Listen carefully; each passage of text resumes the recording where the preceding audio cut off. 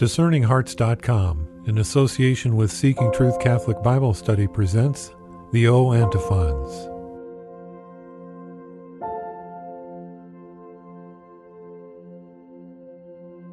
O Emmanuel. O Emmanuel, our King and our Lawgiver, the hope of the nations and their Savior, come and save us, O Lord, our God.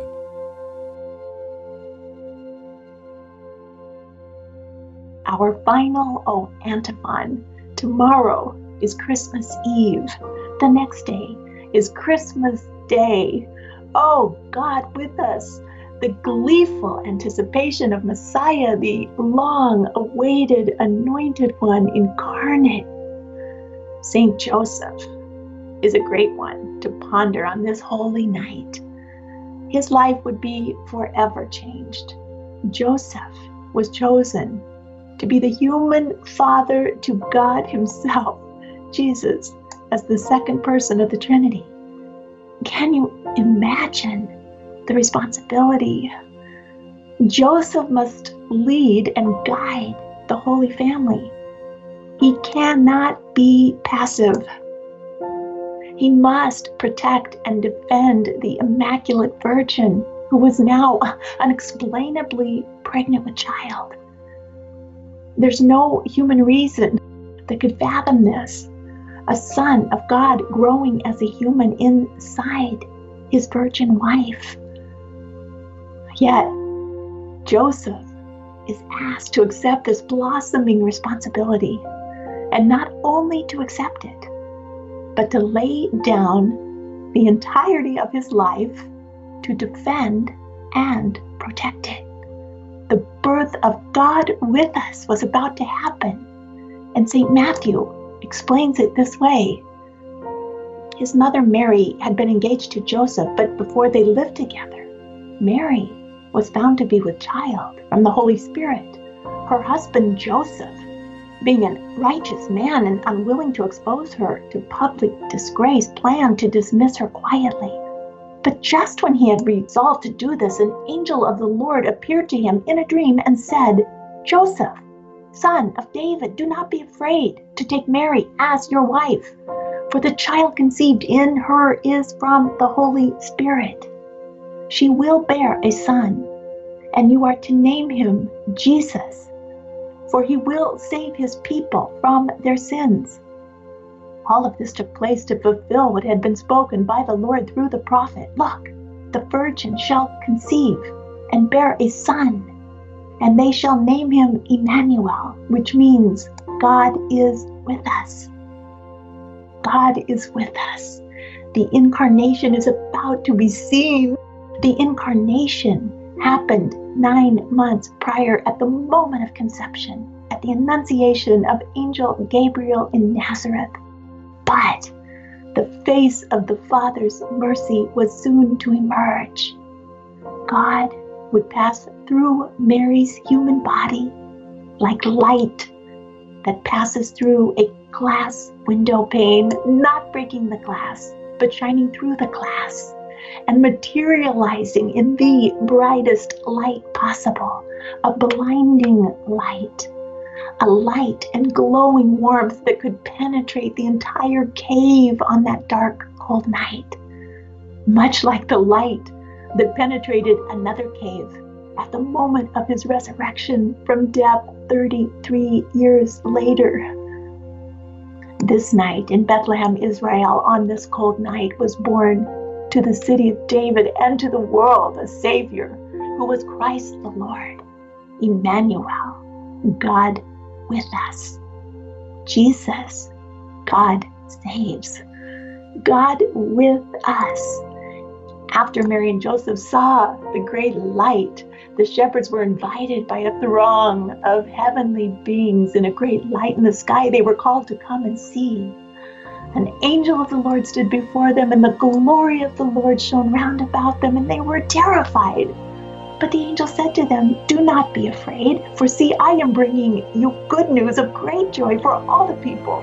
To you is born this day in the city of David a Savior, who is Messiah, Christ the Lord." That's right, God with us. The light had come into the world. The Word made flesh had arrived. He was the image of the invisible God, the firstborn of all creation. Through this infant, all things in heaven and on earth were created, things visible and invisible, whether thrones or dominions or rulers or powers, all things had been created through him and for him. He himself was before all things, and in this infant King all things hold together. The refulgence of God's glory had arrived, the exact imprint of God's image in the body of a human baby, a tiny baby wrapped in swaddling clothes and laying in a manger. Come and see the glory of God. Come on bended knee. Come as you are before the King. The shepherds, well, they were not ritually clean. They were not wealthy. They were not educated. They were tired. They were cold. They were hungry. They were poor. They were dirty, lowly. Shepherds, come. Come and see. Come and meet the loving face of God's greatest mercy. Come and see the gift. Come and see what God has blessed all humanity with. The one who will reverse the curse of sin and death. And now Joseph knew this was no ordinary pregnancy. Joseph knew this was no ordinary birth. What was God doing in the life of Joseph? His fragrant rod of spikenard, the wafting scent of his spiritual marriage with Mary, and his spiritual marriage with God among the animal smells of the cave, the sweet perfume of what the Lord had asked him to be a part of, the purity and humility and lowliness of his wife. What had he been asked? What had he been invited to enter into? He was to accompany Mary and Jesus on this uphill, steep, narrow, very treacherous road back to eternal life with the Father. Really, Lord? Are you sure? God with us, Emmanuel, is now in my care. Really, Father? Really, God? You have sent him from the heavenly throne room and entrusted him and his Virgin Mother into my care? Really? I am terrorized in the dark of the night with my own doubts and my own ability to take on this incredible privilege. This is a monumental task that you have endowed upon me. But I will trust you, Lord. I will trust you in my doubts. I will not lean upon my own understanding. My help is in the name of the Lord my God, who made heaven and earth. I will trust you, Adonai. This must be the sign that Isaiah told to King Ahaz many years ago, when the Lord spoke through his prophet Isaiah and said to Ahaz, "Ask for a sign of the Lord your God. Let this sign be as deep as Sheol or as high as heaven." But Ahaz said, "I will not ask. I will not put the Lord to the test." And then Isaiah said, "Hear then, O house of David, is it too little for you to weary mortals, that you weary my God also? Therefore, the Lord himself will give you a sign. Look, the young virgin is with child, and will bear a son, and shall name him Emmanuel, God with us." Oh, Joseph must have remembered the words of the prophet. Joseph would be bolstered by a series of 4 different dreams. One final thought. There is an Old Testament Joseph, a son of Jacob, one of the 12 tribes of Israel. And there was a New Testament Joseph, a son of David, from Israel's tribe of Judah. Joseph in the Old Testament demonstrated the virtues of purity and chastity, especially with Potiphar's wife, who could have given him liberty from prison. But it was in prison where Joseph would win his freedom by correctly interpreting the dreams of the Pharaoh's butcher and cupbearer.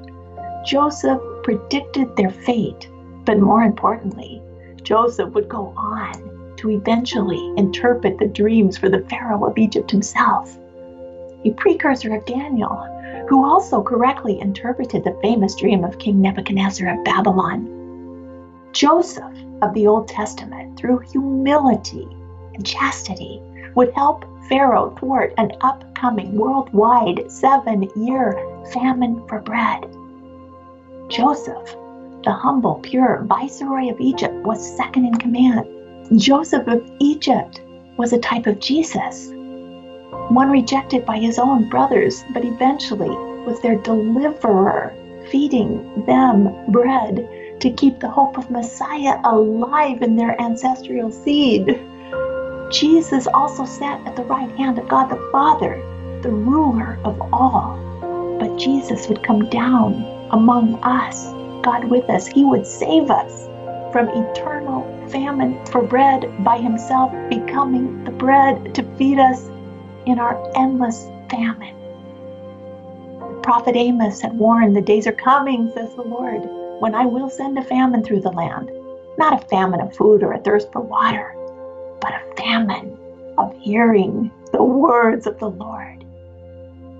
No prophet had spoken for over 400 years since the time of Malachi. But the time had come. God with us, Emmanuel. At the climax of St. John's Gospel, Jesus said, the hour has come for the Son of Man to be glorified. Very truly, I tell you, unless a kernel of wheat falls to the ground and dies, it remains only a single seed. But if it dies, it produces many seeds. If Jesus died and went into the cursed earth, he would reverse the curse and rise up from death in a new creation. In this new creation, he could again become a new tree of life. And if you eat from this new tree of the cross, you will never die. The bread he gives is his flesh for the life of the world. He who eats up this bread, even if he die, he shall never die. He shall live forever. Jesus' presence par excellence among us in the Eucharist. Oh, come, let us adore him. And so this evening we pray the final O Antiphon with great expectancy. O Emmanuel, O God with us, our King and our lawgiver, the hope of the nations and their Savior. Come and save us, O Lord, our God.